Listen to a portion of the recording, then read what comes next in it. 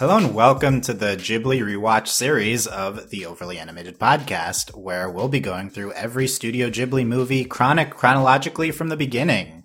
I'm Dylan Heisen, and today I am joined by Michelle Ander. Hello. And Delaney Stovall. Hey, y'all. Yes, it's the Ghibli Rewatch Podcast. Join us in rewatching or watching for the first time every Studio Ghibli movie now that they're available for streaming for the first time. And today is HBO Max launch day when this podcast is coming out. So they are now available in the United States for streaming for the first time ever. If you have HBO Max, good luck figuring out if you get that. I'm going to be going through that soon. And I'm excited to see what the streaming setup looks like, how good all the videos look and stuff for these movies. And so, we can check in on all that next week since we are recording this a day before the launch. But today is Nausicaa and the Valley of the Wind, or Nausicaä of the Valley of the Wind, depending on sub or dub, which we can talk a little bit more later. But yes, Ghibli Rewatch Series, new podcast every Wednesday as we go through the whole Ghibli catalog chronologically at overlyanimated.com. I'm a Ghibli expert and will be joined by co-hosts with a variety of Ghibli experience. Michelle has watched a lot of Ghibli movies, has a lot of Ghibli knowledge. Delaney here is more of a Ghibli newcomer, so we'll get some different perspectives on this movie. I want to warn full spoilers for every movie we discuss, so full spoilers for Nausicaä, the Valley of the Wind. Make sure you have seen it before you continue listening. And we'll be discussing both the subbed and dubbed versions, primarily the subs, I would say, but watch whichever you prefer, and not necessary to have seen either format for this podcast. So, getting into Nausicaä of the Valley of the Wind, this is from 1984. It is considered largely to be the first Studio Ghibli movie, technically created before Studio Ghibli was formed. What can you say about this movie? Well, I'll try to say a few things. It is Miyazaki's, directed by Hayao Miyazaki. It is his sci-fi fantasy epic, maybe along with one or two other movies in his career, based on his own manga that he started doing around the time of this movie a few years before and continued, a decade after this movie. His manga takes the form of an epic poem, and I think you see that translated into this movie. We see so much of what we consider to be the Miyazaki kind of canon of elements throughout all of his films introduced in this movie, and this very much feels, I think, like a Miyazaki movie in a lot of ways. We could talk about that. Coming off of Castle of Cagliostro, which we talked about last time, it was actually not a box office hit, and he had trouble finding a follow-up movie to direct and finding a studio that wanted him to direct. Miyazaki did. And this movie, Nausicaä, catapulted him to kind of what we know him as today. This was a smash hit.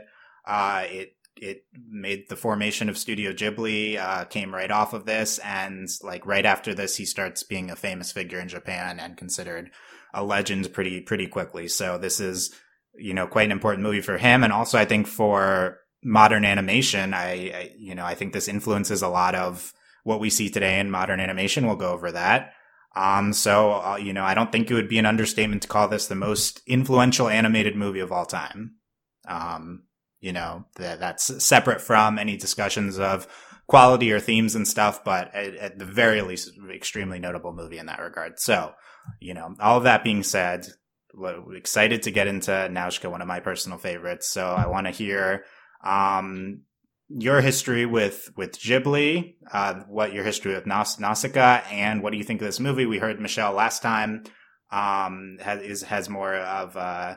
seen the Ghibli movies a while ago. Michelle, when did you first see Nausicaa, and what's kind of your history with this movie? Nausicaa, it was probably either mid high school or very early college. And I think I sought it out just because it was one of the ones everyone always talks about when they, when they're recommending Ghibli canon too. Nausicaa's always up there. And I remember being super blown away by it just because it's such an experience, especially just the music, I feel like it's such a big part of what really captures the soul of this movie itself. And a lot of the animation sequences are just permeated my brain and like crystallized there, like especially just early on, just like seeing the spores fall when she's watching them. It's so beautiful. And there are so many quiet, nice moments like that within this very large, epic, sci-fi, grand, like environmental message leaning movie. And I love it. It's definitely one of my top movies, and just Nazca as a character is just so nice to see. And she's a real leader, and she's a leader in her own way, and that's also just wonderful, because like there's so many anime that's just you never get that with interesting female characters.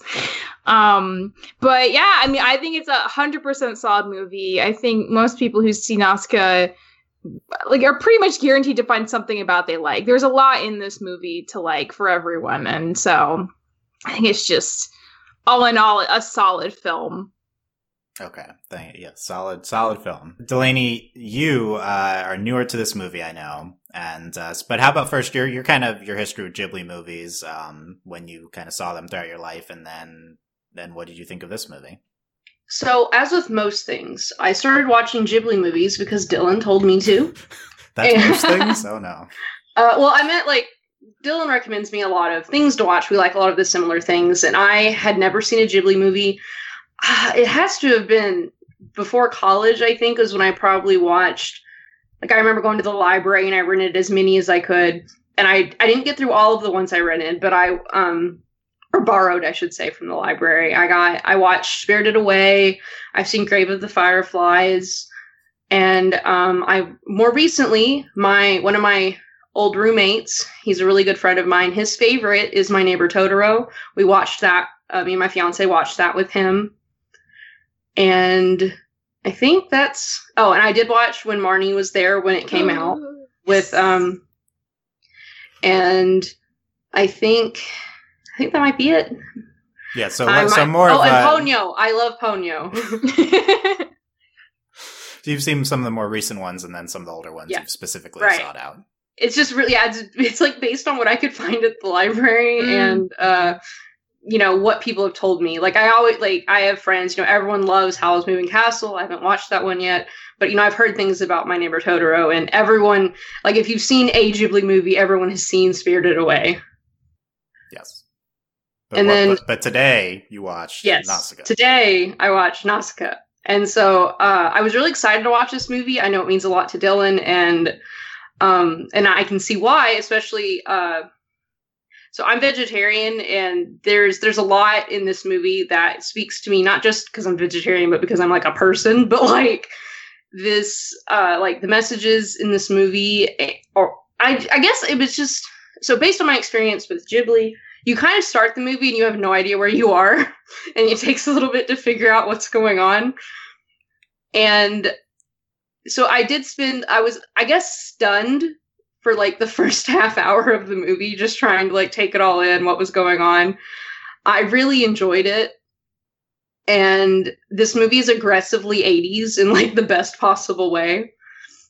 So I really did just enjoy the movie. I'm not as like, obviously I know Studio Ghibli and Miyazaki has, influenced so much in animation. I'm looking at the outline now and it's becoming more obvious to me how much this has influenced things I currently watch or have watched in modern animation. So this is pretty exciting stuff. Like, I'm really excited to like get into talking about this movie and just exploring more of Studio Ghibli, because it's really just still kind of a new thing to me, and like kind of appreciating, what we would consider like the greatest, we talk about animation like every day, and it's like, well, let's look at what the greatest animation is. So yeah, but I really enjoyed this movie. It was really good. Like, I think I might have to watch it again to really like settle into like how epic it was.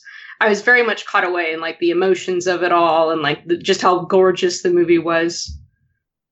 That's okay. That's awesome. Yeah, no, that's kind of the premise for the series. Okay, now let's revisit the best of the best. Not that every Ghibli movie is, but I think not this movie specifically. And yeah, I know excited to talk about.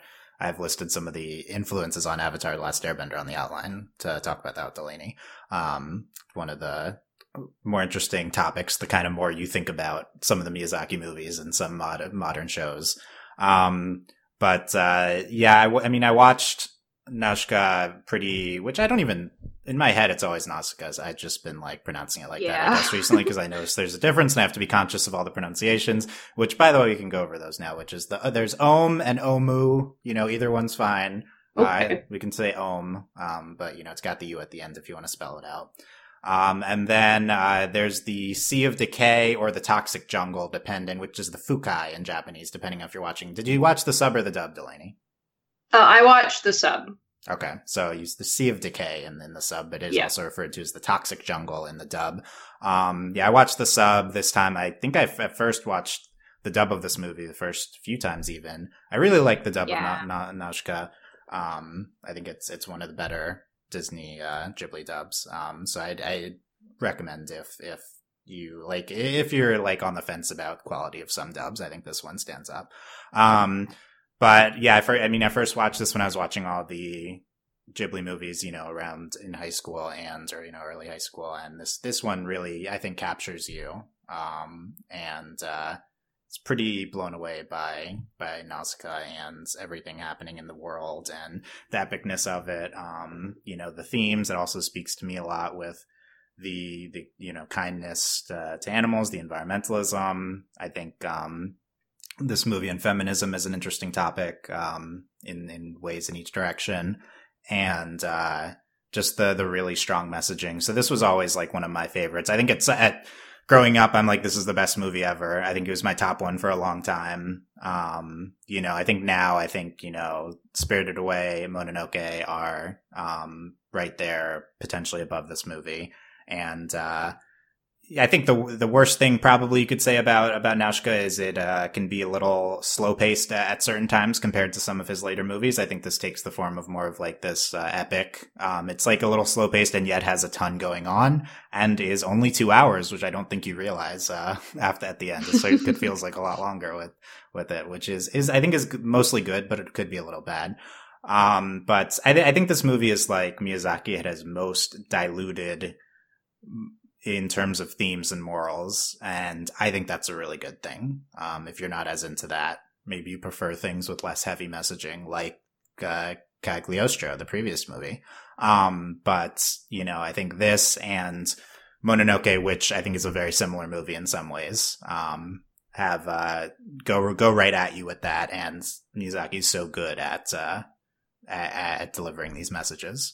And then yeah, I think Nausicaa herself as a character is the other really interesting topic to talk about with this movie. But probably the most notable Ghibli Miyazaki main character. There's a lot of good ones, but I think Nausicaa stands out in a way that a lot of times main characters maybe get a little bit eclipsed by everything going on around them in these movies. As incredible as the animation and the worlds are, Nausicaa extremely strong-willed and prominent throughout this movie. I think the place to, I think maybe the headline with Nausicaa, but I think we're going to spend a lot of time talking about her as a character. But the environmentalism, I feel like, is what you remember with this movie the most. Maybe this is the direct result. This is his like post-apocalyptic. We see what happens once the humans ruin everything. I think this movie seems extremely prescient. In 1984, it was made. As we learn that the Sea of Decay is, which is just so toxic to humans, is actually like purifying the earth. I think this movie just really holds up in light of global warming, I feel like, to a large extent.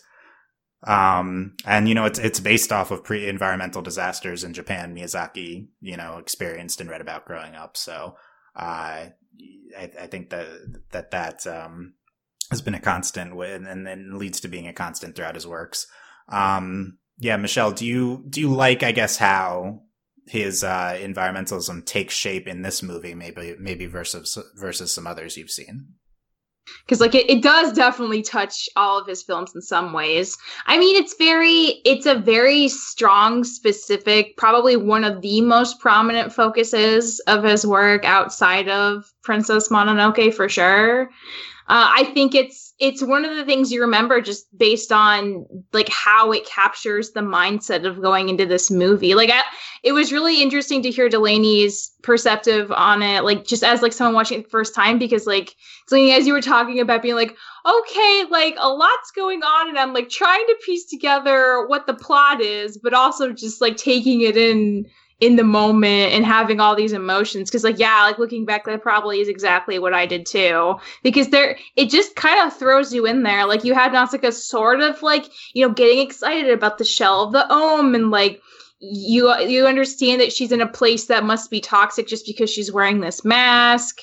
But that's like kind of all you have to go on in terms of like what's going on with the state of the world in those first early minutes of the film. But I mean, it's gorgeous. Like it's gorgeously animated and drawn.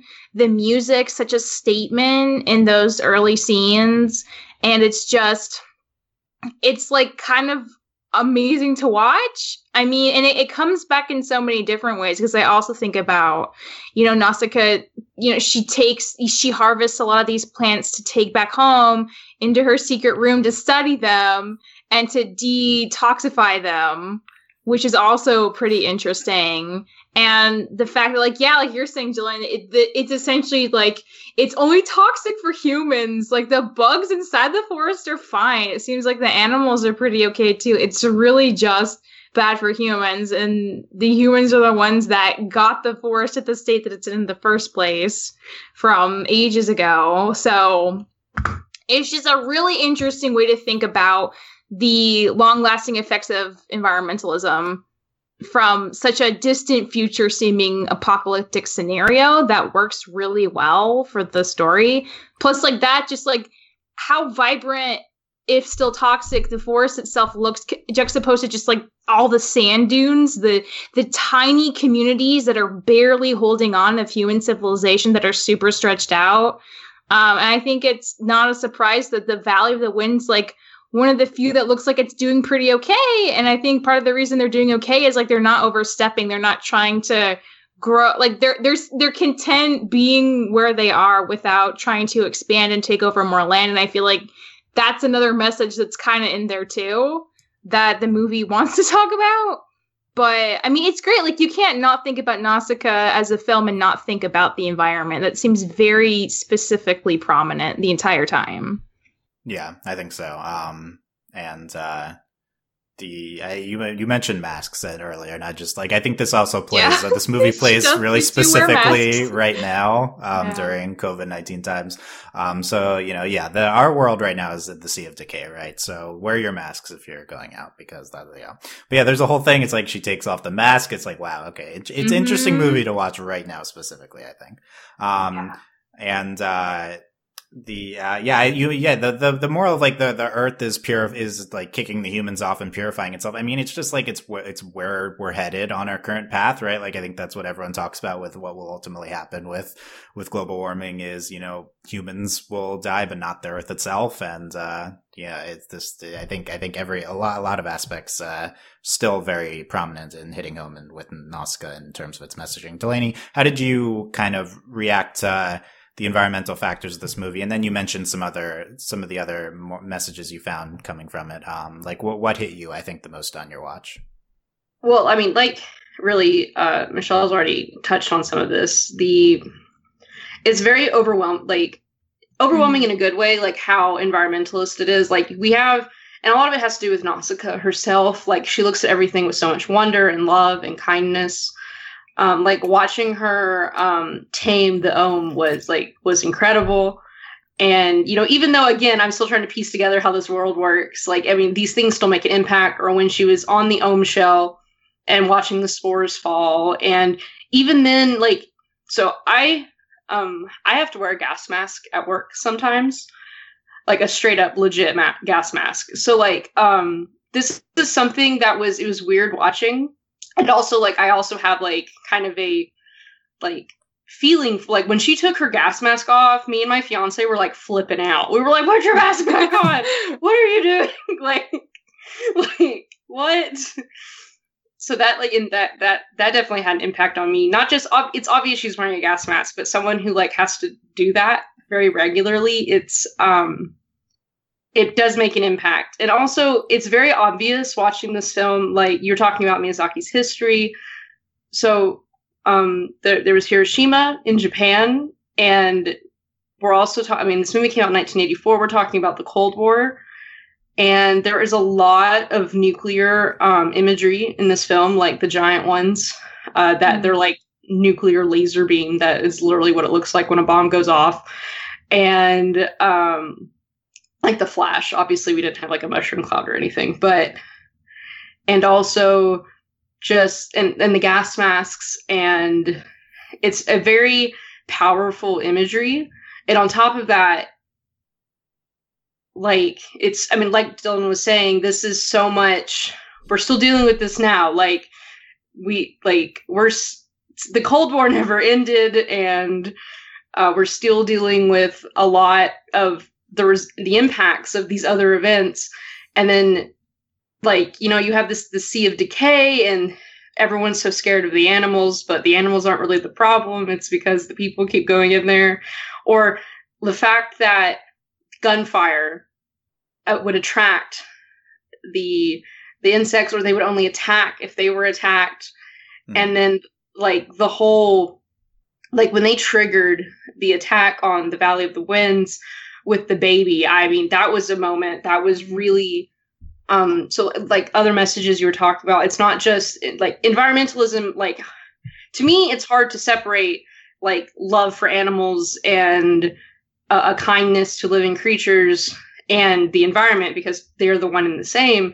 But it's not just about, like, the literal air and the grass, and you know, it's not only does Nausicaa purify, and she's, you know, has a respect for plants, but also her respect and profound love for living creatures. Like, everything she does, like, she doesn't want, like, to me, I was like, oh, you killed those dudes because they killed your dad. I mean, okay, that seems legit. But then, like, she, you know, to not want to fight the Ohm, and when, I mean, the entire scene with the baby was extremely powerful.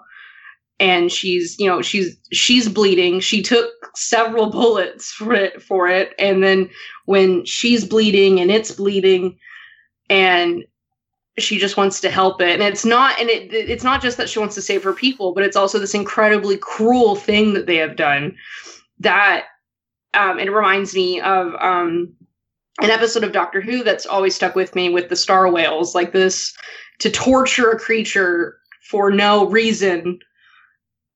Like, it's not just, like, the killing, it's the actual, like, this inhumane treatment of a living thing.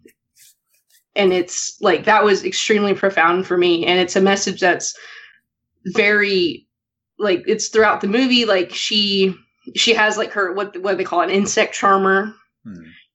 She doesn't, like, and her gun that she never uses the gun to kill. I think she only shoots off flares with it. And then she uses it, like, one time to, like, that's how she gets the eye casing or whatever on the Ohm shell. Yeah. And there's just, and I think there's also, like, a lot of, like, there's just so much imagery, and, like, this, like, and this movie also reminded me a lot of The Iron Giant, which is one of my favorite films, which, you know, like, where the Iron Giant's like, I don't want to be a gun. And, like, I think there's a lot of imagery with the guns, and, you know, the guns versus the swords, and, like, it just, there's just so much in this film. And, like, I think, I mean, it's, you can't talk about this without talking about, like, the environmentalism, because it's not just the, like, what's happening in the film, like, it's the literal whole point. And no one's listening to Nausicaa. No one. Is, like, the fact that she, like, figured out what the Sea of Decay was. Yeah. I mean, I think you get the sense of just kind of all of the different directions, kind of, you get morals and messages from everything you're talking about, Delaney. And I can totally see how it's, like, a lot, can be overwhelming, first viewing, even still kind of trying to dissect everything. It's always, it's a lot. Yeah. Like, there's a lot in this film. And I think, and to me, it wasn't like, it's not like it was a mess or anything. It was just, it comes at you very fast. But I don't think in a bad way. Granted, it's also different, I guess, when you're receptive and these messages mean a lot to you. Like, these are all things that mean a lot to me. And so to watch this film, it was very emotional. Yeah, that's great. Yeah. And I think this comes from him. He's writing this manga not even finished, and he has to dilute his entire kind of story into this 2-hour movie is where everything kind of comes from here. And then, wasn't finished, and he creates this ending for it, which we'll get to in a second. You mentioned the anti-nuclear messaging, which I think is one of the more maybe subtle ones, but I definitely think you get the sense that, although not explicitly stated, that their world maybe ended with a combination of pollution and nuclear disaster. So it's kind of like symbolic of that. And, however these giant monsters come into play with that is not really got into in this movie, but it's definitely a scene and the image you get from it. And some different directions I'm gonna go. I could say we're going to get to, you mentioned kind of Nausicaa's love of life a lot. I'm going to get back to that in a second, but to the end of the movie and this message of who is inheriting the earth, who is surviving. I want to bring in some quotes from Susan Napier, who wrote the Miyazaki World book that I'll be quoting on this series. She says, at the end of her Nausicaa chapter, yet to my Nausicaa cuts deeper and lingers longer. This is not only due to the sheer beauty of the film and unforgettable character of Nausicaa herself, but also the truly radical vision that a plant, a girl, and an insect all deserve to inherit the earth. And I think it's not this message of humans aren't welcome because of the way humans act. They're not welcome on Earth anymore, and it belongs to it belongs to the plants or the insects. I think like through Nausicaa embodies hope for humanity. This is a world where you see the result of the destructive actions of humans so much, and what we get is a very optimistic ending to this movie. And I think it's largely due to Nausicaa being this idealistic character who embodies the best of humanity. So I think we see that Nausicaa does deserve to be there on Earth alongside the Ohm and the toxic jungle. And she is revived at the end. She is, the Valley of the Wind survives and, hopefully flourishes. And, I think it's a lot of people, they have an interesting relationship to the optimistic ending of this movie, but I think it's very powerful to see Miyazaki's vision of like simultaneously maybe condemning humanity for what we're doing, and then seeing hope in us for the future through Nausicaa as a representation of that. Yeah, Michelle, what do you think of the nature of the optimistic ending of the movie? I mean, I think there's also a messianic element to get into, which I think ties into Nausicaa's character. But does it feel weird for a movie at times this bleak to end happily? No, it doesn't feel weird. And I think you articulated really, really well why that is. Because, I mean, it's one thing to be very, I would say, justifiably critical of what we are doing to the planet. I mean, and this movie is about 40 years old at this point, and the planet's only gotten more exacerbated with all these problems. And I think if you're gonna make a movie to talk about this, I feel like it's a really good balance to start off with like all the very like real, like this is a bit of a hyperbolic situation, post-apocalyptic, like humanity's at the brink of its own destruction. Very spread out, hardly any communities left, very few sustainable places of life even.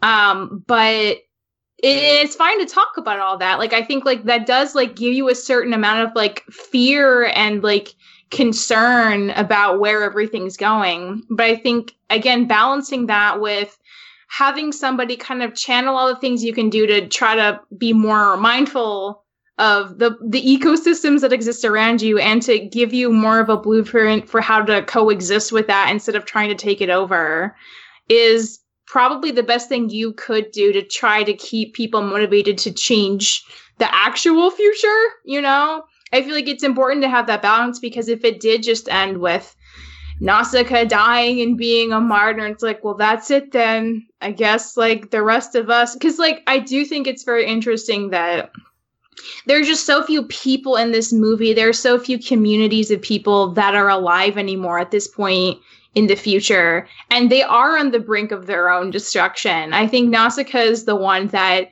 kind of helps them put the brakes on that and change their perspective enough about what the real enemy is and what their real goals should be to try to rebuild again in a significant, like, positive way. You know, that seems to be a lot of what the end of the movie is. They're reconstructing the Valley of the Wind.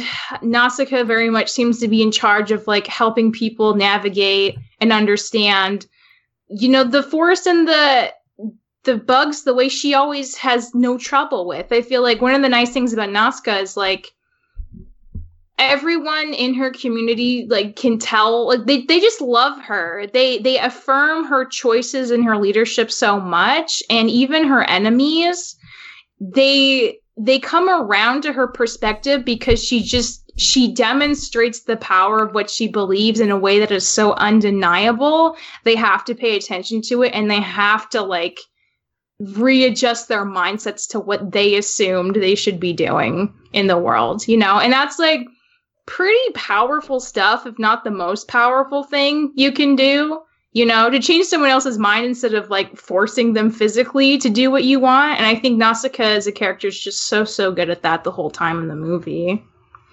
Yeah, that's great. That'll lead us into Nausicaa as a character pretty well. But before that, Delaney, you, as someone who kind of just is coming off of seeing the movie for the first time, how did you emotionally kind of react to this optimistic ending? Well, so the last, you know, several minutes of the film are very, like, intense. And I was expecting her to be dead. Like, I wasn't sure, like, you always want that happy ending, you know, like, it's hard, like, we as humans want the happy ending. And I wanted the happy ending for Nausicaa because she deserves it. As a character, like, she doesn't, like, you know, she gave everything for the Sea of Decay, for her people, and it's like, don't kill her, let her live. And so there's that satisfaction there where, like, you know, this is such a good character, such a good person, like, she did everything right, and the world, you know, ruined it for her. And it's one of those things where you're like, no, don't kill her. But by that same token, this, like, one, I think for the Ohm to have saved her, that had a lot of meaning. Like, granted, I don't think it was any, like, it's the same meaning as when the baby is, like, interacting with her when they're at the shore of Acid Lake. But I think you want that hope, and it's hard not to want, like, and I think it's one of those, the hope at the end of the movie is about, and, you know, this goes, you know, to the idea of environmentalism and where we are now. And yes, everything feels very pointless, I think, sometimes in this discussion of what we've done to the earth and what we're continuing to do to the earth. But it's not irreversible. Like, we know it's not. We've known this whole time. We know that there are things we can do now, things that we could have done 40 years ago that would have helped that we didn't do. And I think there's that hope at the end of the movie about we can still change. Like, there is still a chance to, you know, it might not be perfect, but we can do something. And, you know, we've seen it in the past weeks, months during the pandemic, that when the wheels of capitalism stop turning, the earth begins to look like it did before we messed it up. That's true. That also plays interestingly. It does. Like, this is the thing is, this movie will always be topical, always. But then especially now, especially when, you know, we have so many people, you know, being like, wow, look at this. And it's like, yeah, we've known this the whole time. And so I think that's that hope at the end. And also that satisfaction, I think also, you know, just narratively, where she turned off the water to her secret room because she didn't think there was a point anymore. But then at the end of the movie, we see her, you know, they're opening the wells. They're going to rebuild the forest that they had to burn. And so I think again, that plays too, you know, planting trees and, you know, rebuilding, that there is all, like, no matter what, there is hope because we can change. And Nausicaa is that change. And what Michelle was saying about changing people's minds, not with words, but with actions, with the intensity and the sureness of her beliefs. Yeah. Yeah, that's great. And like, Nausicaa herself, I mean, I think the movie centers on her in a way which is very striking, and probably a lot to get into here with her as a character. I think Delaney before was talking about one of the main things I'm going to bring up, and I can bring in a Susan Napier quote here. She says, Nausicaa is all-embracing not only toward her fellow humans, but toward animals, insects, and even the strange and prolific vegetation that grows in her 30th century world, which I guess is the century itself if you're from the manga. Hers is a rich and nuanced love, that of a grateful denizen of a large and multifaceted world, a stance that seems consonant to Miyazaki's own worldview. Nausicaa's empathy, I think, is a large defining trait of her character, and I think it's something that I think connects to a lot of us. But just very striking seeing her deal with the bugs, going through great efforts to prevent bugs from terrorizing her people, and then also from them being terrorized themselves. And then that kind of that side by side with her love of all of humans and the world itself. I think it's just constantly reinforced throughout the movie. This other, you know, aspect of Nausicaa's character that goes hand in hand with this is there's a sub theme, if there isn't enough, of Nausicaa dealing with killing, and maybe an understated part of the movie is during the Tolmekian invasion. In the beginning of her Valley of the Wind, she kills several soldiers, and then she becomes afraid of herself, and she talks about it. She doesn't want to kill again. I think all this kind of plays into her empathy and her relationship with the darker side of humanity, maybe embodied by the Tolmekians throughout the movie. And I guess another quote from Napier on Nausicaa. Nausicaa occupies the heart of the film, and she remains to this day perhaps his most beloved heroine. She's also the heart of Miyazaki's own emotional world, a woman who is both real and idealized, embodying characteristics of not only Miyazaki's mother, but also of the director himself. And I think it's interesting if you think of Nausicaa as both Miyazaki's mother, which we can talk a little bit about that in Starbreak. As I'm researching more of Miyazaki's own life, his mother, the most prominent figure in his life, I think is going to come up in a lot of these discussions, but also of Miyazaki's own worldview. Yeah, her, just her, the will she exerts, like you guys have been talking about Nausicaa on the movie, and constantly displayed throughout it.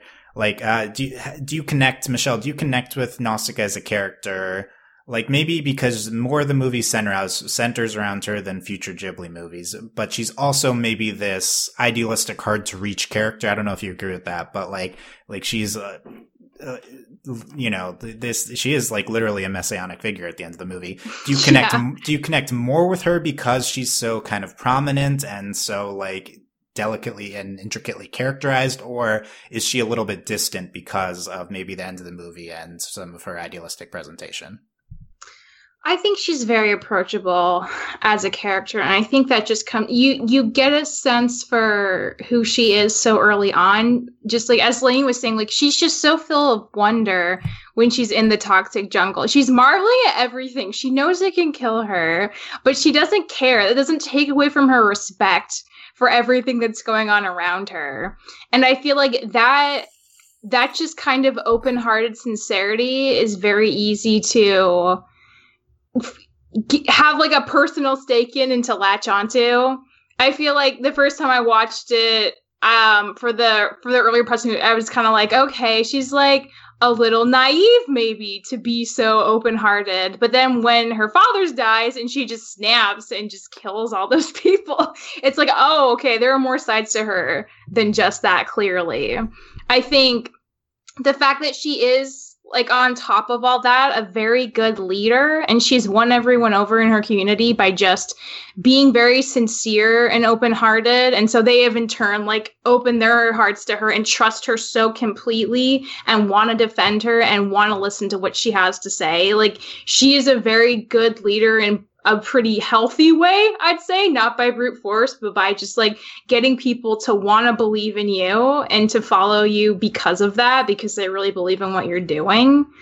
So like by the time we get to the end of the movie, I don't think it's such a terrible, because like we spend so much time with her. We know, like I think specifically with Ohms, like she spends so much time with Ohms, like trying to calm them down, like appreciating their old like shell bodies and like how strong they are and how like her knife can't even cut through them, and like, oh, we can repurpose this, like that's so cool. The stuff with the baby is really upsetting, and I just remember like the part where the baby like tries to go in the water and she's like, no, it's like acid, don't do it, and she's like struggling with it, and it like pushes her into the water and the acid's like eating up her foot, but it's like worth it to her because that Ohm baby is worth as much as a human life to her. And that's like, so I still feel like that's a pretty radical thing for a character to think in a movie.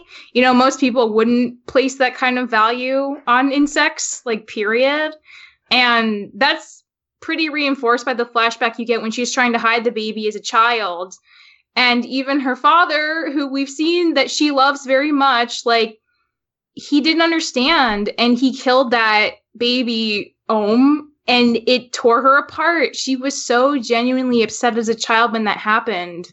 And so I think like Nausicaa's always been that kind of person. So the fact that all the Ohms come together to heal her, and she kind of takes on this mythical, like she was this gender subversion, she was the hero man all along, like it just makes perfect sense because the movie's been planting all those seeds to reinforce that idea for the bulk of it, that it's just like, oh yeah, like this makes total sense, like I can't believe this is happening, what a twist, but also like you believe it because it's not out of nowhere, and it feels like this wonderful culmination of just how sincere and true Nausicaa's been about these things feeling important to her the whole time, that for her to actually be rewarded for that in a good way and to not die so she can actually try to get more people to fix the planet with her is like the ultimate best scenario. I totally believe it. I think it's great. You buy the Ohm being able to regenerate, or more thematically, kind of how it functions in the movie. And like they touched her earlier they got in the movie. Magical golden feelers, yeah. Yeah, I mean, anything's possible in the future. That's the real. I mean, there's giant warriors. I think that exactly. That's the craziest part, honestly.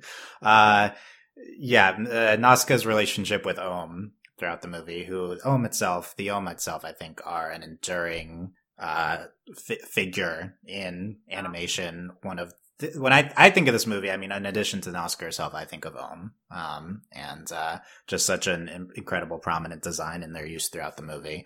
I have an Ohm statue right here I got from the Ghibli Museum in Japan. It's so cool. You could have gotten eyes blue or eyes red. I got the eyes red. Really? Because I feel like it's more iconic. But then now that I watched again, I'm like, oh, there's all this blue messaging instead. Maybe it should have been blue. You should have just got both. I know it was expensive. I shouldn't even got this, but I had to. Okay, I don't know. There's so much here with Nausicaa. What were we talking about? So I think her as a messianic figure, and Michelle mentioned the gender subversion, which perhaps definitely the most its specific element, the most feminist specific element of the movie, maybe overall Nausicaa, just being like who she is throughout, and we can get to that in a second. Delaney, I mean, quickly, like how you connect to Nausicaa as a protagonist, maybe even compared to some modern ones who I think a lot of whom maybe embody similar characteristics to Nausicaa. Yeah, no, I was sitting here thinking, and while Michelle was talking, and, I was very struck by it while watching the movie. So this movie was made in 1984, and we just finished She-Ra. I don't think there has ever been a character since Nausicaa that has been... Nausicaa is... The compelling thing about Nausicaa is that she is never in doubt. There is not a single moment in this movie where she doubts herself or doubts that what she's doing is right. And I think that is the most compelling thing about this movie. Nausicaa knows what she is doing at all times. She is confident, and she is in charge, and it doesn't matter if they're following her or not. She is doing what she is doing. And I think that is really, to me, what the love of all the villagers, like, she knows what she's doing what's right, and she's going to do it anyway, so it doesn't matter. And I think that's the most compelling part of the film, and why all of her subjects, or, you know, her people, love her so much. And it's also one of the most interesting relationships in the film is Kushana and Nausicaa, and also this focus on princesses. Like, yeah. They never refer to him as prince. But they refer to his sister as a princess, and they, like, the princesses are in charge. Like, this world is ruled by women. And I see why you brought up She-Ra. So many princesses. Yeah, right. So many princesses. But I mean, not just because She-Ra literally just ended, like, last week, but also because She-Ra in this movie have a lot of the same themes. Like, She-Ra, the magic of She-Ra is the embodiment of the planet, and then they save Etheria and makes the planet grow again. Like, magic brings, like, life back to the planet. And that's what this is about. Like, the Sea of Decay is healing the earth. It's purifying everything. And that's what Nausicaa is trying to protect. And that's also part of the movie. Like, Nausicaa discovers this. Like, she is like, oh, wow. Like, she knew not to, like, we shouldn't, fight the insects, but also to discover that this is the source of purification, like what the Sea of Decay is actually doing. But I connected so much with Nausicaa, not only for her beliefs, but the strength of her conviction. I think that's really what got me, is even now, like, I cannot think of a character that is, like, even, we talk about, Katara and Korra and these characters from modern animation, that they're incredibly great characters. They are very confident. They are very powerful female characters. And granted, this also has to go with the, messianic messaging in this film, and like with the role that Nausicaa takes at the end of the film.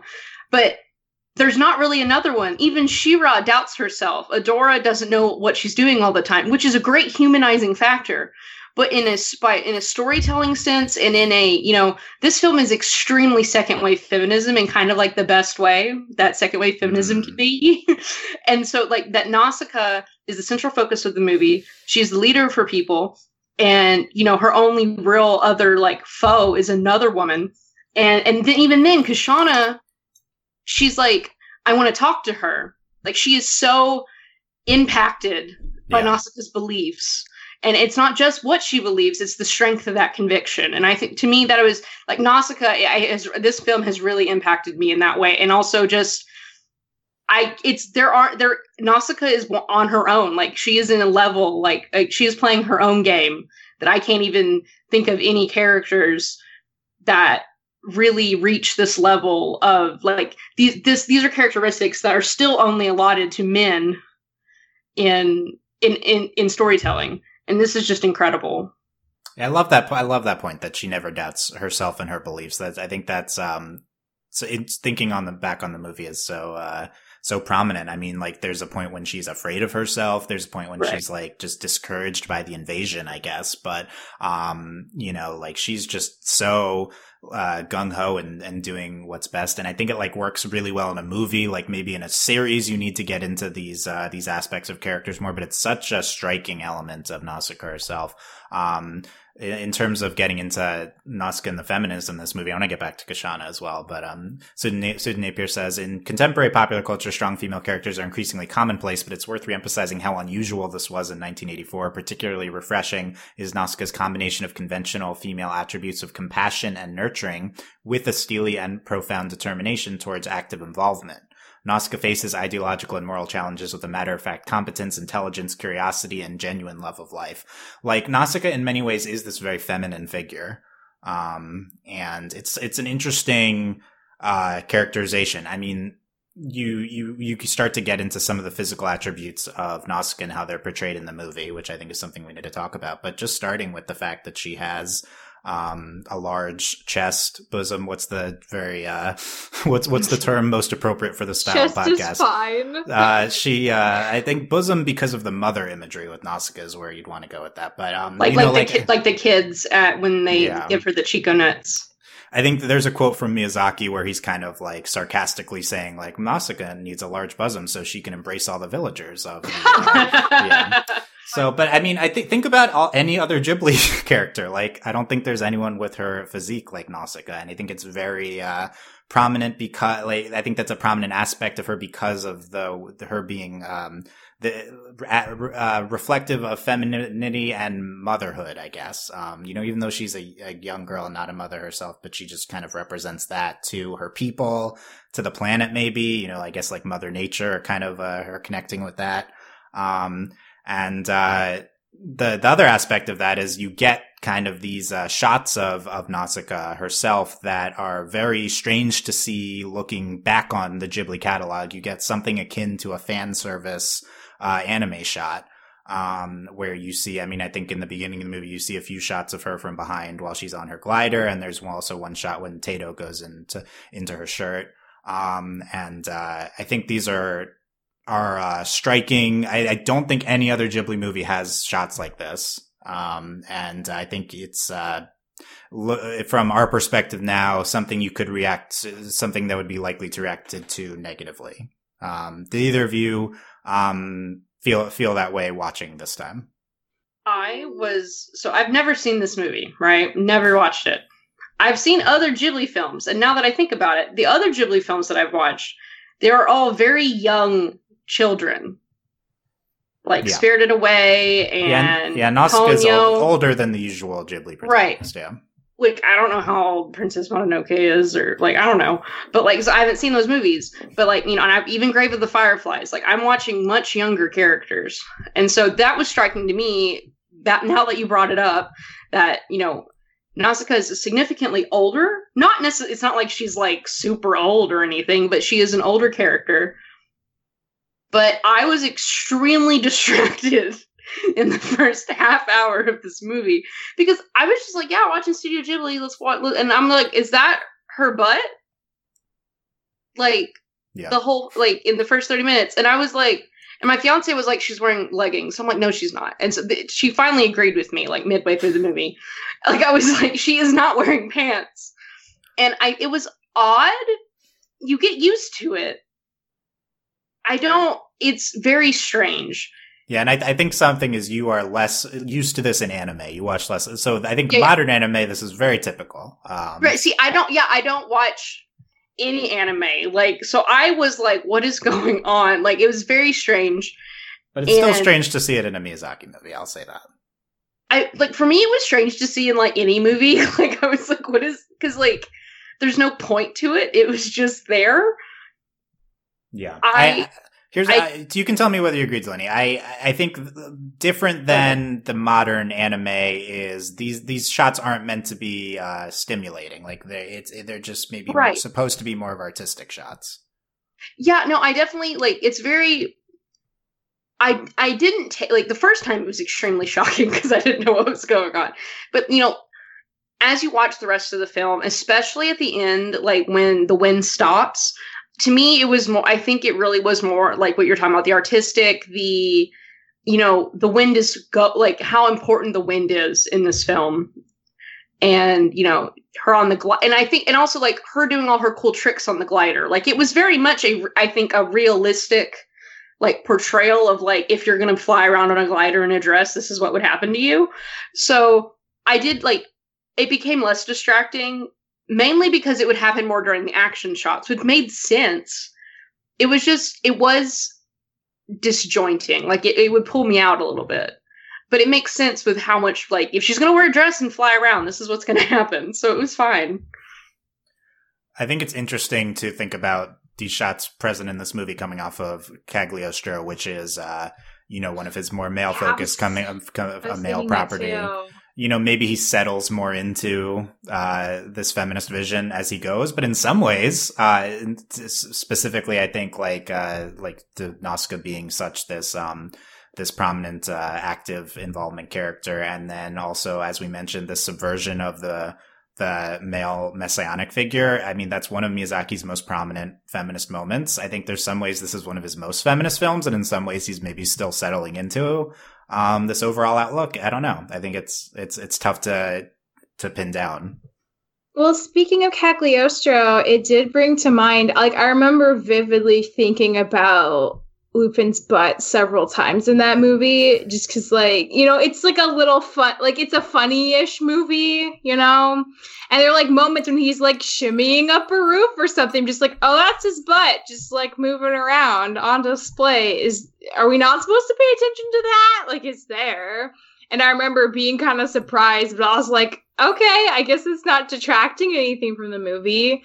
So maybe it could be that, like, it is more just about, like, oh yeah, I want to get those angles, and less about, like, oh yeah, that'd be a hot shot. Because I can't imagine Miyazaki thinking that. I mean, that's kind of how I felt whenever she, like, has that shot where, like, she opens up her shirt. It's like she's just comfortable with her body and feels like her body's normal, so it's not an issue for her. And I always kind of liked that, even though it is, like, in the moment a little like, oh, what's going on here, you know?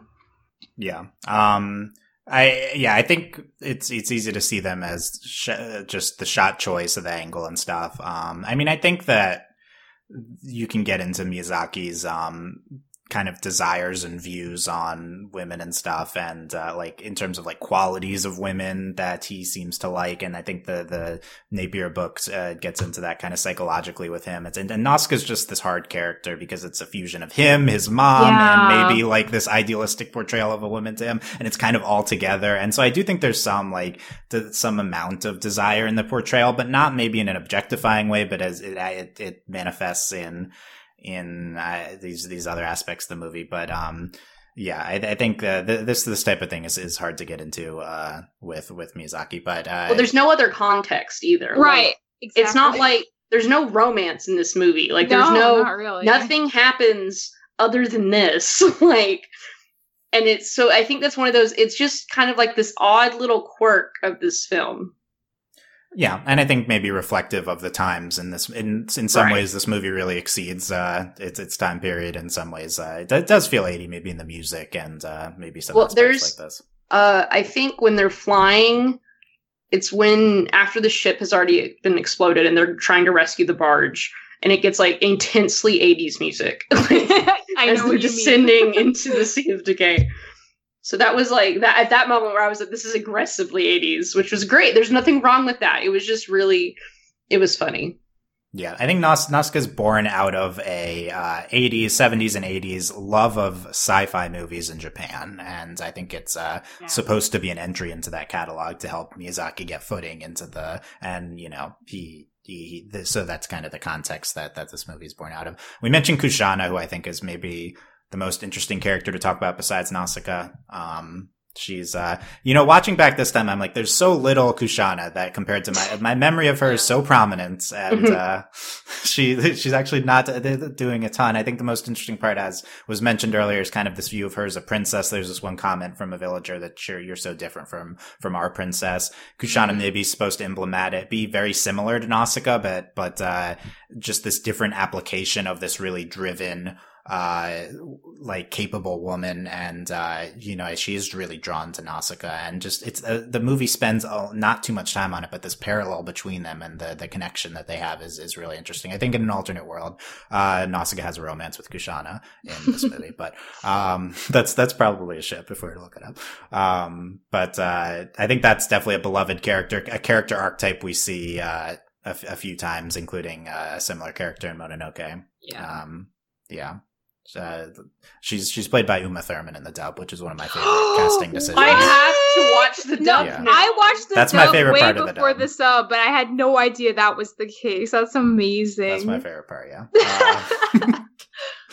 And other It changes everything. It changes everything. I think the Miyazaki, the Nausicaa dub is worth. The other interesting casting choice is Shia LaBeouf as Asbel, but a younger Shia LaBeouf. So it's Interesting. Oh my gosh, this is breaking my brain.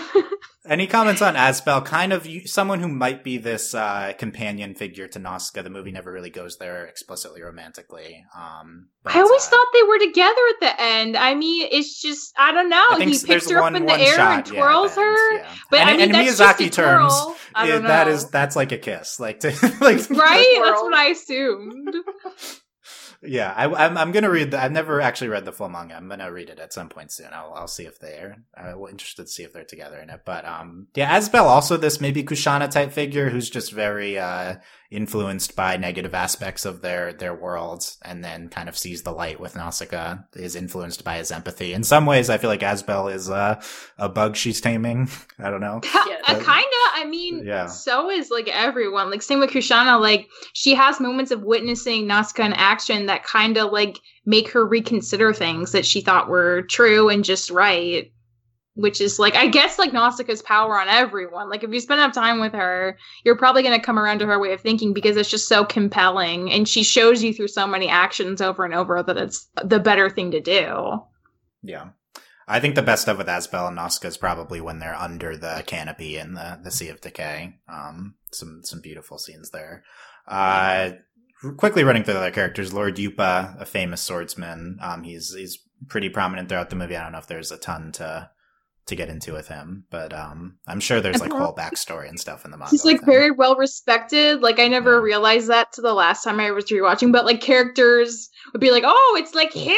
Like he's like so well known. For some reason, I always remember the guy on the ship being like, this guy's tough. Like I always remember that. Yeah, like everyone's like kind of like word of mouth. Like he is like a famous guy for some reason, and he freaking loves Nausicaa, which is just more bonus points for Nausicaa that he sees something really special in her. If everyone thinks he's like amazing. Yeah. Then they have maybe like a fatherly relationship to Nausicaa. Mm-hmm. He's also like awed by her when he goes down to visit her in her private room with seeing all the plants blooming. Kurotowa, who is Kushana's underling. The biggest disappointment in this film is that he didn't die. I think I like Kurotowa. I feel like he's a fun. The funnest thing with him is when he's like, "Oh, Kushana's gone. Maybe it's time for my dreams." And then she comes back. He's like, "I guess not." Like, yeah. This is just because you like Zhao. He's like Zhao without the ambition. Yeah, like yeah. Sure. But I like his relationship with Kushana, how respectful like he is of her, I guess, and like deferring to her presence. But that's also a character that ends up being pretty understated in the scheme of things. Tato, the fox squirrel, the literal best character, gets an animal so companion. Good. Yeah, I have a Tato plush. Yes. Yeah, it's Tato. Is I mean, it doesn't do a ton, but I mean, we're going to transition from Tato into the influences on modern animation section because Tato is Momo, right? Yes, absolutely. Yes. And I think like if you look at, I want to focus on Momo does a lot more. Yeah, Momo ends up being more prominent. He has more episodes to do things to be fair. I think there's also a fox squirrel in the next movie. They have fox squirrels in Castle in the Sky. They do for a hot second. Weird continuity in Miyazaki movies. That doesn't happen. And by the way, Jillian mentioned Iron Giant before. No, Castle in the Sky is the Iron Giant influencer movie. So, interesting. Well, I'm gonna have to watch that. You got to watch that one. I mean, the design of the giant is directly from that movie. I feel like. But in terms of Nausicaa, in general with modern animation, I feel like Nausicaa is like the film for comparing seeing where any modern animated work from. And it's interesting because you read these Miyazaki books and Nausicaa has all these influences itself. I mean, Miyazaki's influenced by a Japanese fable, Girl Who Loved Insects. He's influenced by Dune, the sci-fi book. He's influenced by a ton of European, English books. And by these events in Japanese history. And so like just tracking the chain of influence, which I guess happens when you get into this like high level of, critical view of this important media figure. But then you see Nausicaa itself have influence on everything. I mean, I think the messianic ending, I see this as maybe a big influence on a lot of these Deus Ex Machina fantasy endings we get. I think just Nausicaa coming back to life through the Ohm, it kind of sets a big precedent. Not that Nausicaa itself invents the Deus Ex Machina fantasy ending, but I think you look at modern animation creators, and this is one of the most prominent, all the Miyazaki movies are the most prominent works they look to. You see this precedent set of this is how you end the epic fantasy movie. So I think, we see that in basically every fantasy property. I mean,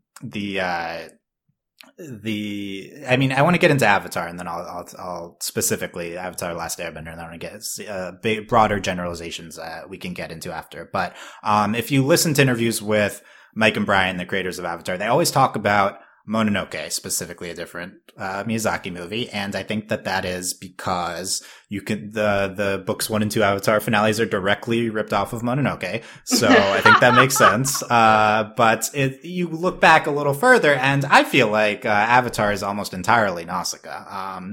The most prominent thing I think is the Valley of the Wind. Is the Airbenders. I see that connection very prominently. Nausicaa herself is just such an Aang-like figure. I would say Aang is a Nausicaa-like figure. Aang's empathy, the glider, they both have a glider. Just Nausicaa being this communication between the inhuman and the human. I see her as an Avatar type figure, even though she isn't specifically chosen. I think that's a really cool aspect of this movie. Nausicaa isn't the chosen one, except for that she chooses herself, by being so cool. But Nausicaa is just she kind of serves as the bridge to the spirit world of the Sea of Decay, and the insects are the spirits. I see that connection a lot. This is where Mike and Brian, I feel like, get animal hybrids, the fox squirrel, right? So, Tato, Momo, you could probably draw further connections between characters, but, this is where Avatar comes from. This movie, Mononoke, Spirited Away, this is where, and Avatar itself is very influential on this new generation of, animators coming up. Yeah, Delaney, do you see, do these, comparisons, did they stick out to you while watching, or it's looking back after I've put some of them on the outline? Definitely, it was more looking back because I was still processing having watched the movie. And, when you point it out, it's quite obvious. And now that you brought it up, I don't know so much that you talked about this specifically, but the visuals of the Sea of Decay are extremely... And this is very much what the spirit world looks like in Avatar. It's not just the comparison of the inhuman and the human, but also visually, the lighting and the colors. This is what the spirit world looks like in Avatar. So it's very, the wind, the glider, it's very obvious that I didn't notice while watching, but it's also different to look back.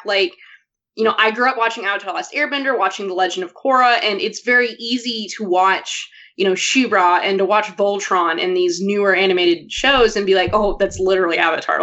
The finale of She-Ra was literally Korra. It was the same ending. Yeah, which I think is literally the end of Nausicaa. I was going to say exactly. Nausicaa, this purifying of the earth and stuff. I think that's in every show too now. Yeah, and it's interesting too, this... I see a lot about the flapjack tree, of animators and directors and writers, and they all were on flapjack, and then where did they go? And this lineage, but then here, it's, for me, it's this lineage of, Avatar, the ideas, the influences, and then it's all it's what these people watched growing up and what they saw before they made these shows. Yeah. And again, these ideas also, and granted, it's not it's not Nausicaa invented environmentalism, but the visual representation of these ideas and the importance of these messages to be explored through animation. And it's for me, it's just different because for me, Avatar's the beginning. So then for me, and so now to watch Nausicaa and to see these influences, I think I need to rewatch the dub because Uma Thurman's in it apparently, and then but also I think to come with it with a more critical, since I know what happens, I'm not waiting to see how the movie ends. Yeah, I think it's a lot easier to take in, and you mentioned being overwhelmed by the beginning too. I feel like the beginning scene in Nausicaa and the Sea of Decay is one of the best parts too, if you can settle into the movie. But Michelle, any other kind of influences you see from this movie, or any other comments on that? Oh boy. I think it's hard to say that though. No, that's a really tough question. I feel like it's such an iconic movie. I feel like there are just pieces of it in so many places now that it's a little hard to just pinpoint, honestly. You did bring up a lot of very compelling evidence for just Avatar: The Last Airbender as one example. There's bound to be many, many more, but I feel like it's kind of so iconic that it's a little hard to be like, oh yeah, that's definitely, like it's definitely like in that one. I have one that I don't watch the show, but my fiance made this comment and we were both thinking it. So like the giant ones. So that's, they have their own very, that's Attack on Titan, right? Like, yeah, you could say that. That's from Attack on Titan. Yeah, I don't know. I'm not quite sure of the anime lineage of kind of these giant figures. Right. Which, they're different. Like there's, again, for me, it was just the visual, like, I've never watched Attack on Titan. I'm like aware of it, culturally, and I've like seen it. So like, I know what the Titans look like. And so that was, that was the first thing we thought of was, and it's interesting too, like the intro to the film, like this tapestry kind of cave painting, flashes of tapestry, and what the giant ones look like in that versus like what it actually looks like. Yeah, you see this kind of like recurring iconic image of the giant ones walking through fire, symbolizing the apocalypse, and then you see the not fully formed giant one and the scene of it firing on the Ohm. And it falls apart, like their anger and the war, yeah. Like it doesn't work. The Giant Warriors, not to spend too much time because I don't think it's the most important part of this movie. It's maybe one of the most dissonant elements of the mythology. Like, it's looking back on Nausicaa, because I think one of the criticisms you can make of this movie is there's too much going on.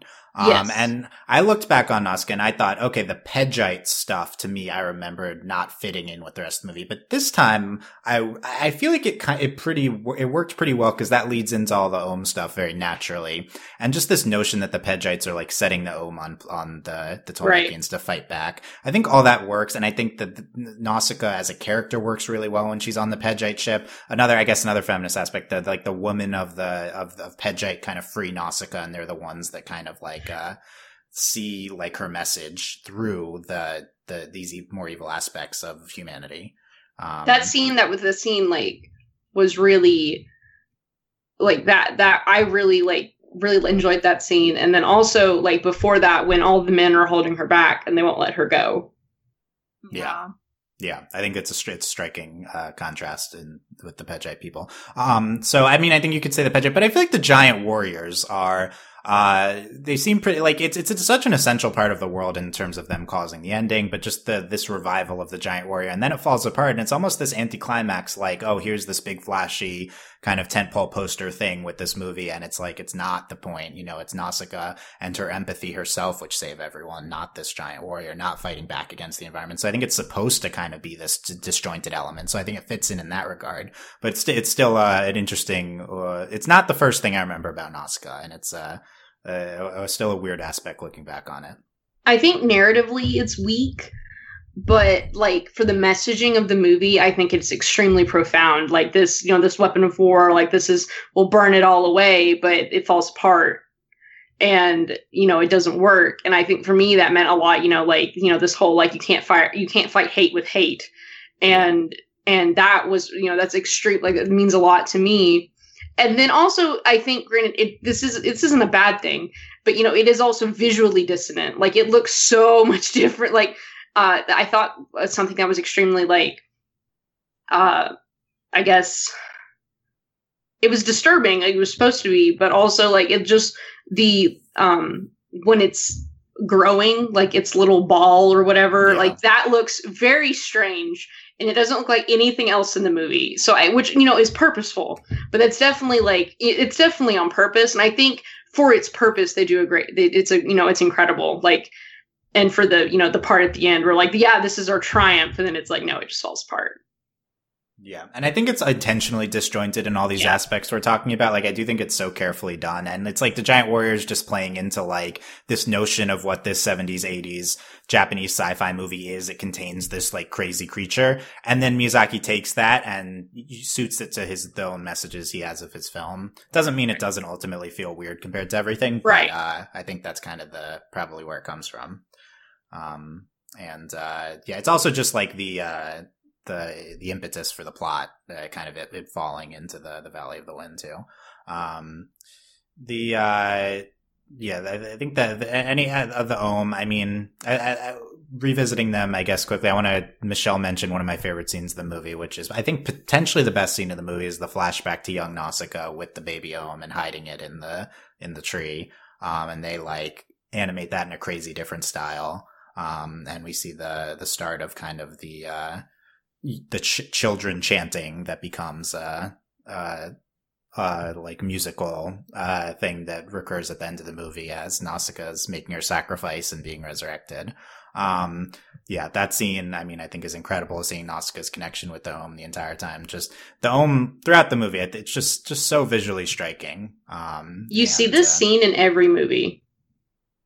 Of a flashback or of the taming of the well, I've just like, I mean, right now, I mean, there's other movies, but what this just made me think of was in the Avengers. Like, anytime you have like a movie where like it's either a flashback, they do this a lot with like gladiator-esque movies, like when like, or like 300 when someone's died, like this whole like the field of wheat, and you know it's a lot of times it's a father and a daughter. So like it's interesting that you like this isn't like, it's not like Nausicaa hasn't just influenced animation, but I think storytelling overall, which is a duh, like obviously, but like also again this visual you see in live action films as well, like this the field of wheat, and they talked about it a lot, like that's part of the prophecy.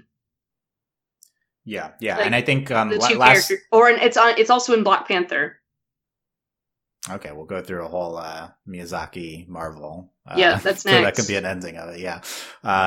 No, but I think last week we talked about how Cagliostro influenced Spielberg in live action movies in terms of like the action adventure genre. So yeah, I think it could check out. Like I think Nausicaa is simultaneously a very much an entry in an existing genre and an existing line of tropes. However, it is such a prominent film for many current figures that it becomes the genesis, I think, of a lot of these things. And it like you see a lot of the Nausicaa version of these things. Not that it necessarily originates a lot of these things we're talking about, right? But it takes on its own and then it influences these future works.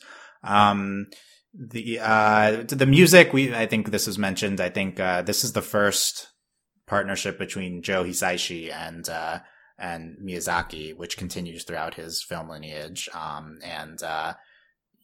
I think Nausicaa's score is incredibly prominent and striking, and at times, I should say prominent, at times incredibly minimalist. I think there's large parts of this movie with no music, which is striking in its own right. But I mentioned kind of the children chanting theme that occurs in Nausicaa Requiem at the end when she's being revived. I think that's a really prominent kind of sound of the movie, and just other than that, kind of this like, I don't know if synth is the right word, but just this like this difference, like you could interpret it as 80s kind of sounding, right, like that plays through the Sea of Decay and then through some of the action sequences, make a very distinctive kind of audio style for this movie, I think, compared to some later ones. And I also really love the epic like opening music that plays behind the like myth that's visuals that are during the opening credits. Yeah. Michelle, any other parts of the movie standing out to you that we haven't hit on?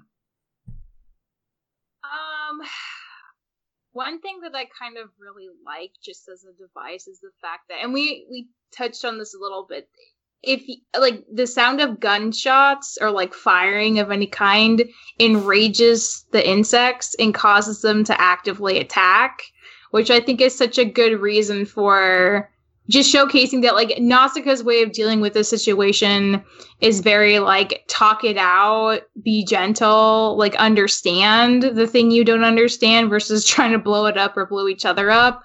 Whereas like you spend most of the movie just watching like the only two other like civilizations of humanity duking it out with each other and constantly losing their airships and blowing each other up and just getting nowhere with that.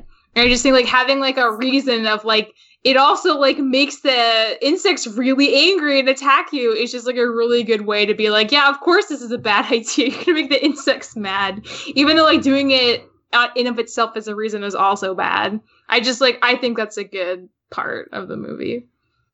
Yeah, definitely. I mean, you brought up the airships. I mean, I don't think a lot to discuss with them, but an iconic image or schema that we'll see throughout all of Miyazaki's films, and they're very, very prominent in this movie. A lot of action taking place in the sky. Nazca herself having a glider, the gunship from the Valley of the Wind.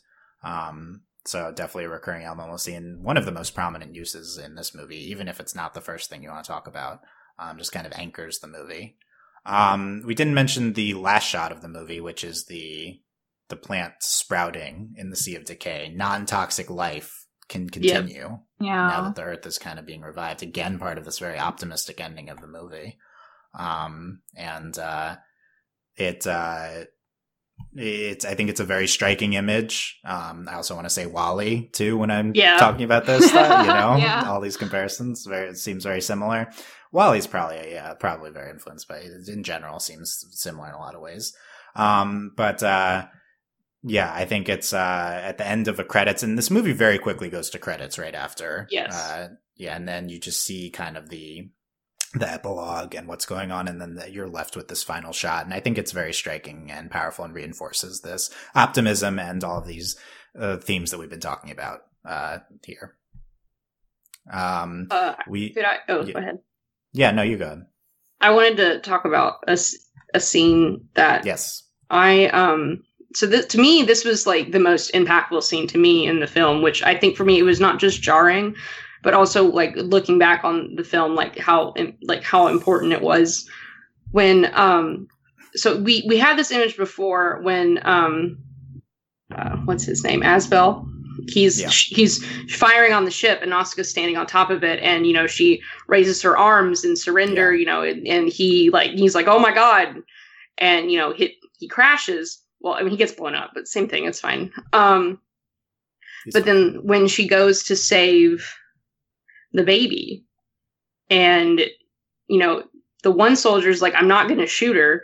But then, and that she actually gets shot. I recoiled. My fiance had to be like, are you okay?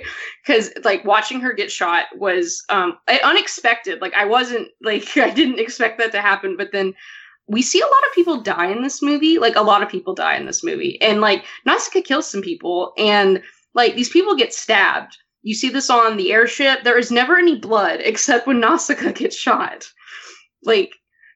I was paying close, when they were stabbing, I wasn't anticipating, the amount of violence that's in this movie. And, there is no blood except when Nausicaa gets shot. And then for her to be bleeding and, when she's, holding on to the baby and the Ohm's blood turns her robes blue. And again, and also the whole sequence Michelle was talking about when she, protects the baby and, her foot gets stuck in the acid and, all of that was, I've never seen anything like that. I don't think it's incredible. And for me, this is an extremely profound, sequence of events in the film for me, I do, I'm very much, the sanctity of all life. I don't eat meat and, how important it is to have empathy for other living things. And this entire sequence is just incredible. It's, what we were talking about. Nausicaa doesn't just say things, she does things. And I think this is the most incredible display of respect and love for a living thing. There's How to Train Your Dragon and all that, but this is a creature that cannot speak. It's not cute unless you're my fiance who loves bugs, but which is the only reason she stuck around to watch this movie. So it's definitely the bug movie. It was definitely the bug movie. She wasn't ready, and she was like, "Oh my God!" So then she sat and watched the whole movie with me. But that entire sequence was really, and when I think of this movie, I'm going to think about her jumping to save the baby and getting shot at, because that was very jarring to me. Yeah, I really co-sign a lot of what you're saying with all of that sequence towards the end. That's really striking and powerful to me too. And you mentioned her giving herself up. I think that happens twice. Very part of the kind of messianic themes are looking very Christ-like. Yeah, it's very interesting that this is one of Miyazaki's only instances of kind of Christian imagery, and there's not a lot of analysis, I feel like, behind it. I think he specifically says he doesn't really want to get into it too much. I don't think he's a particularly religious person himself, so it's interesting how it manifests in this movie.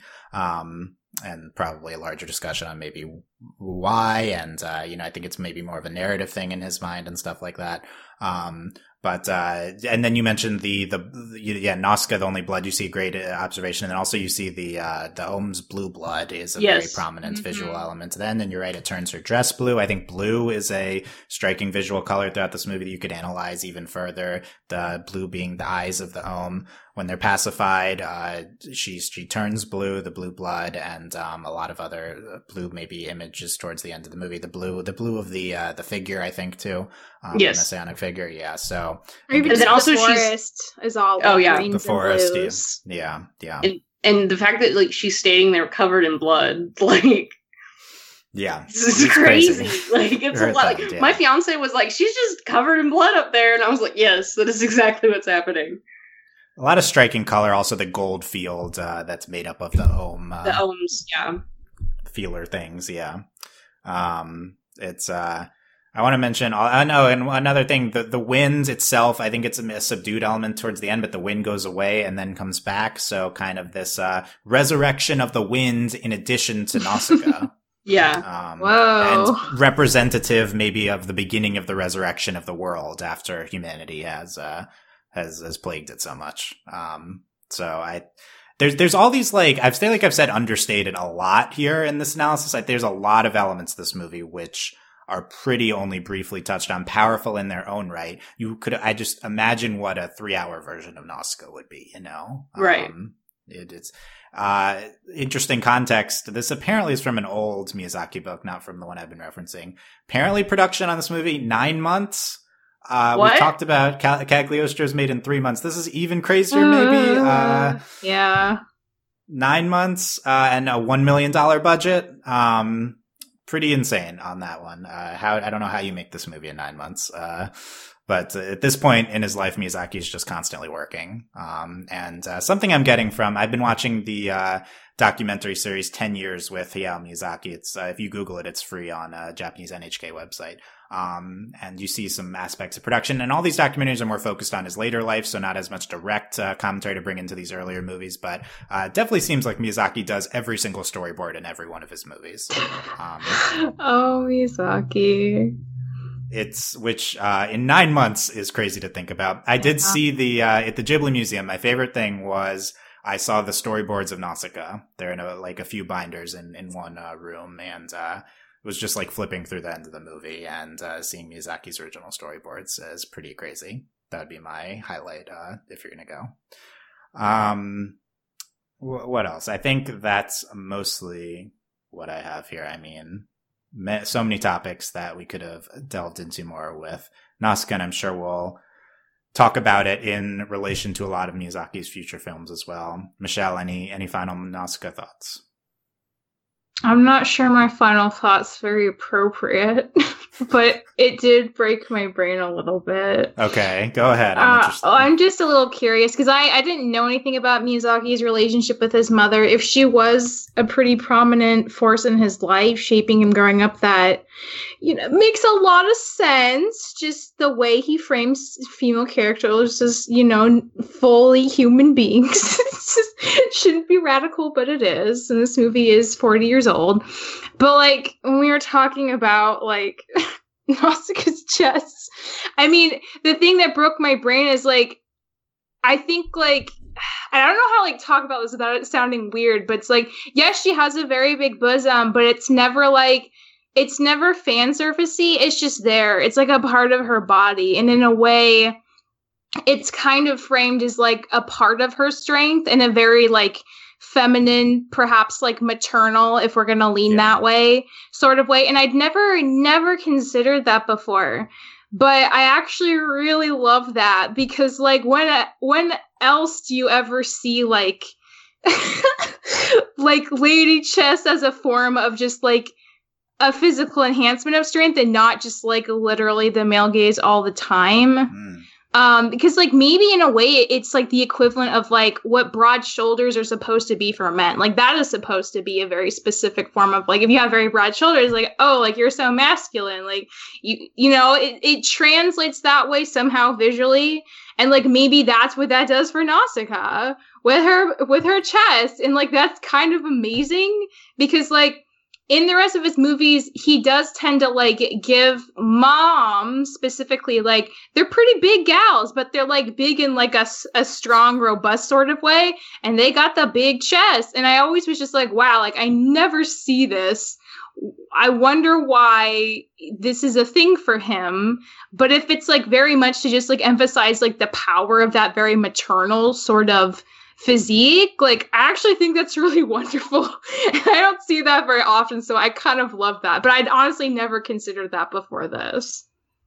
That's great. Yeah, that was one of my favorite observations from the Susan Napier chapter on Nausicaa, is that Nausicaa is very feminine. Yeah. And this hero figure, if they're a woman, they're usually embody masculine characteristics. Exactly. But her body is so not masculine, but like it's still very strong somehow. And that's so cool. Right. And her body, and also just her like nurturing and compassion, these female associated attributes. This movie does usually, if you have a female character like that men are making, they'll downplay that. It's like, oh, it's a woman, but she's a cool woman, you know. Right. Like, but Miyazaki like specifically props up all of these aspects of Nausicaa, and then also adds to her some traditionally male associated roles in a movie, like being so like determined, and so prominent in it. You know, these aren't inherently male things, but are usually associated with that in these male properties. And just this pairing, I think, is a large aspect of what makes Nausicaa as a character so special. For sure. I love that too. Like, but Miyazaki's mom, I mean, I think read Miyazaki wrote for more on this, and also this 10 Years with Miyazaki documentary. He talks a lot about his mom. I mean, I think he grew up with just his mom, and she was bedridden for most of his life. She died around Nausicaa. Wow. Yeah. And then, this is, I mean, I can read this since we're on it. I can read this quote from the book, which I think is not super related to what we're talking about, but is very interesting. Napier says, Miyazaki's mother died working on Nausicaa. In a later discussion of his mother's death, Miyazaki spoke of cremation, widely practiced in Japan, and somewhat surprisingly said that he wished his mother could have been buried rather than cremated. He imagined the beauty of plants growing from her grave. Miyazaki says, then if the flowers bloomed above her grave plot, I could think, look, my mother has turned into these flower blossoms. Perhaps it is not a coincidence that the final image in Nausicaa links directly to this form of rebirth, a vision of a breathing mask next to a little plant springing out of the desert. So maybe that last image being Miyazaki's ideal for his own mother. He's in the documentary series, he gets very emotional thinking about his mother. I think there's always a figure that you can say is Miyazaki's mother in each of his movies, embodies aspects of his mother. So I think we'll check in on that as we go, but I think that would be the number one person in terms of Miyazaki's relationships himself. I think later we'll see with his son Goro as he is directing movies at Studio Ghibli as well, but definitely a big influence on Miyazaki, his mom, and maybe this very feminine influence and this female figure most prominent on his life is a large reason why he transcends just the general sexism of the males in this period, and specifically in anime. And it's just like, it's like, how does this vision come out of the surrounding influence? I think it's a large reason why. Yeah. Okay. Yeah. We'll continue, I think, a lot of discussion about that. Delaney, what are you thinking as final thoughts on Nausicaa? So I had watched some Studio Ghibli movies before this, and I liked all of them, but this is the first time I've really felt that compulsion that I really need to watch all of them. Like, right. After watching this movie, I really want to watch. Like, I've liked My Neighbor Totoro. I enjoyed everything, but I think this is the first time that I've felt like I understand visually, and this is my moment. You know, I joke about having like Disney princess moments. Like, I didn't understand wanting to be a Disney princess until I watched Moana, and then this is like my Studio Ghibli moment. Like, I was like, yeah, they're good movies. Like, they're great. Like, I get it. They're pretty. But then this is I really like, this is incredible storytelling. This is really important work, and I really I feel very compelled to watch all of his films.